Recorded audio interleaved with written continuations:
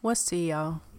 Welcome to episode 6 of the What's Tea podcast, your podcast for introspection and inspiration. We got another letter last week. It was 5 days ago, so last week. So I'm going to go ahead and read that. So the subject of this letter is Get It, Mike. Michael Ashburn, I'm so proud of you. These last 4 to 5 months of my life, I've truly began to give God my all and really get into the Word. Not only reading, but applying the Word to my life and putting my flesh into submission to His Word. It's definitely an everyday process, but I see the fruit that I bear starting to change, and parts of me that I never thought would leave are gone. I've even been delivered from smoking weed, and that's been something that I was really struggling with. Of course, that wasn't the only thing on my shoulders, but when the word says sin is death, it's really so true. Of course, practicing and living in sin, you won't receive a death sentence every time you sin, but sin definitely does open doors to other and greater sins, and those open doors and lead to other open doors, etc., etc. And before you notice, death is knocking right at your door. But I say all this to say, stay encouraged in the Lord, because you're definitely not alone in this battle. Keep letting Christ lead you and guide you, for He is the only way. Our generation is so lost, and most don't even realize or see how Satan is sifting us like wheat. You will stay in my prayers. Your podcast has truly blessed me. I really felt like it was just me and my girlfriend for the longest, but it's good to hear that God is working in your life as well. I love you, your brother in Christ. Keep listening to His voice. That really hit me, specifically the last part about our generation being lost, because that is essentially why I started this podcast. I saw a gap in the market, essentially. Our generation's popular podcasts are about gossip and reading people and pop culture and all of these things. And I love those podcasts. Don't get me wrong. You know what I'm saying? But I never heard of a podcast or listened to one myself that was focused on God from a millennial's perspective. And because our generation is very much detached, and that's not to say that all millennials are doomed for, Hades. That's not what I'm saying. But we are not in tune, to put it lightly. A lot of us do the bare minimum when it comes to God, if we do anything at all, but we call ourselves, believers or Christians, or we say that we have relationships when we don't actually have them. And so I enjoyed doing this podcast because it has the potential to shed light on some ways that we are falling short in our relationship with God, and also shed light on how we can move forward in our day-to-day struggles with God. So I really appreciated that email. Thank you. If you want to send an email, you can send it to whatsteapod@gmail.com. You can also send me a DM on Twitter at whatsteapod. You can send me a message or leave me a comment on Instagram at whatsteapod. So this week we are going to talk about faith and trusting the process. Again, I had no idea what I wanted to talk about this week. And I had one on my little, brainstorming paper. Trust the process was one of the topics that I haven't touched on yet.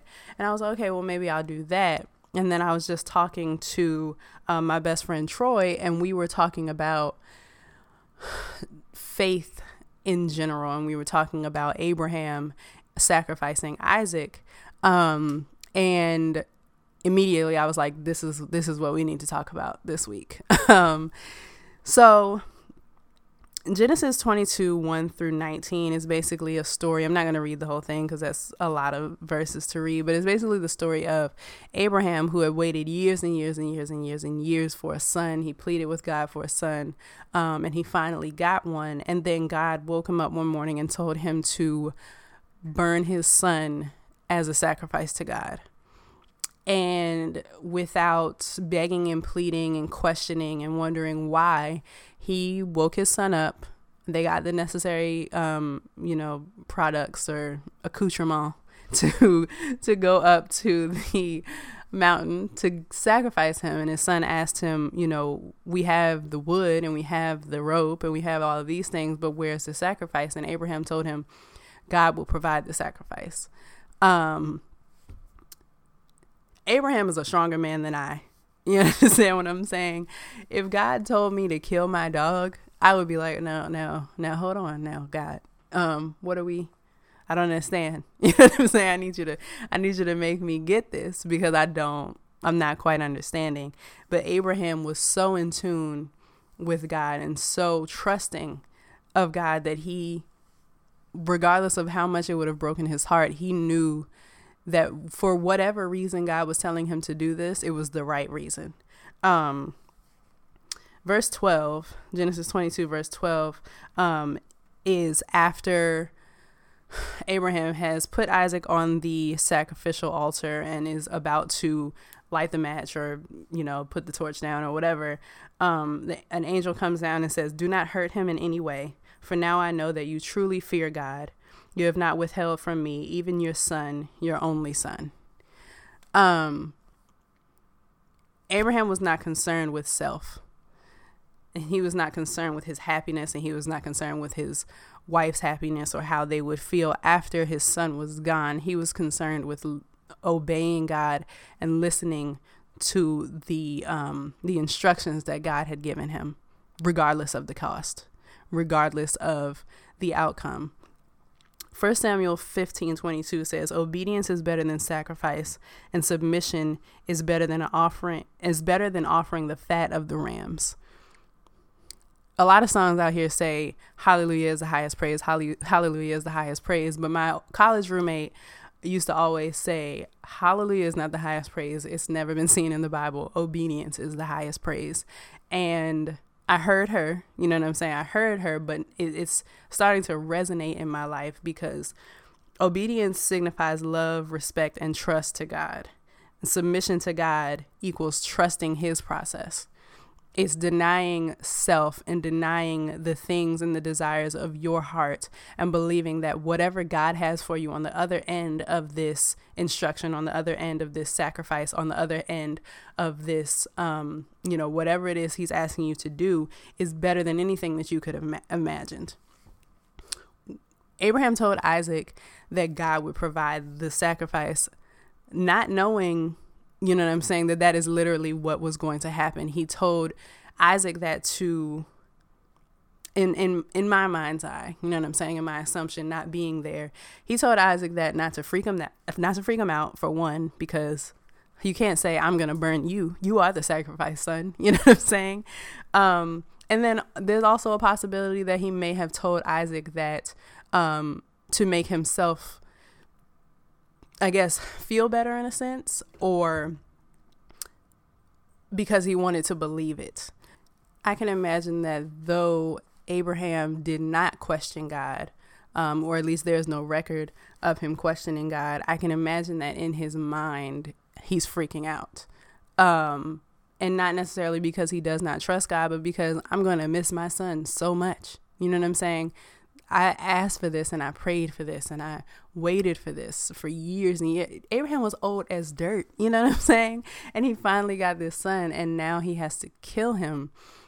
I can imagine that he told his son that God would provide the sacrifice to give him, his son, some peace of mind, but also give himself some peace of mind. A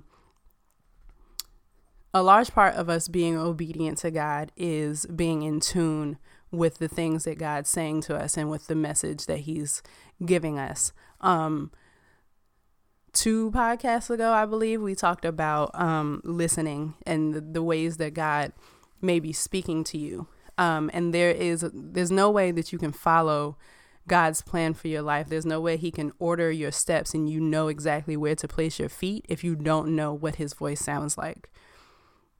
What happens if Abraham had not been in tune with God and he didn't hear God say stop when he was about to light light his son up as a sacrifice. You know what I'm saying? What would have happened if Abraham was in his feelings too much to be able to hear what God had to say?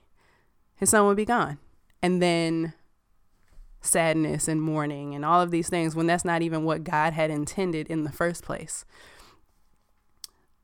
It is our duty to stay in connection with God so that God can give us the desires of our hearts, and so that God can give us the path that we are supposed to walk on, so that our end result is far better than anything that we could ever imagine, think, or process. That's it for today. Thank you for listening to the What's Tea podcast. If you have any testimonies, any comments, concerns, criticisms, if you just want to talk, send an email to whatsteapod@gmail.com. You can also, again, find me on Instagram and Twitter at whatsteapod. I'm also on Facebook. I didn't mention that earlier. I'm on Facebook, What's Tea, the podcast on Facebook. That's it, man. Love yourself, love God, trust the process. Peace.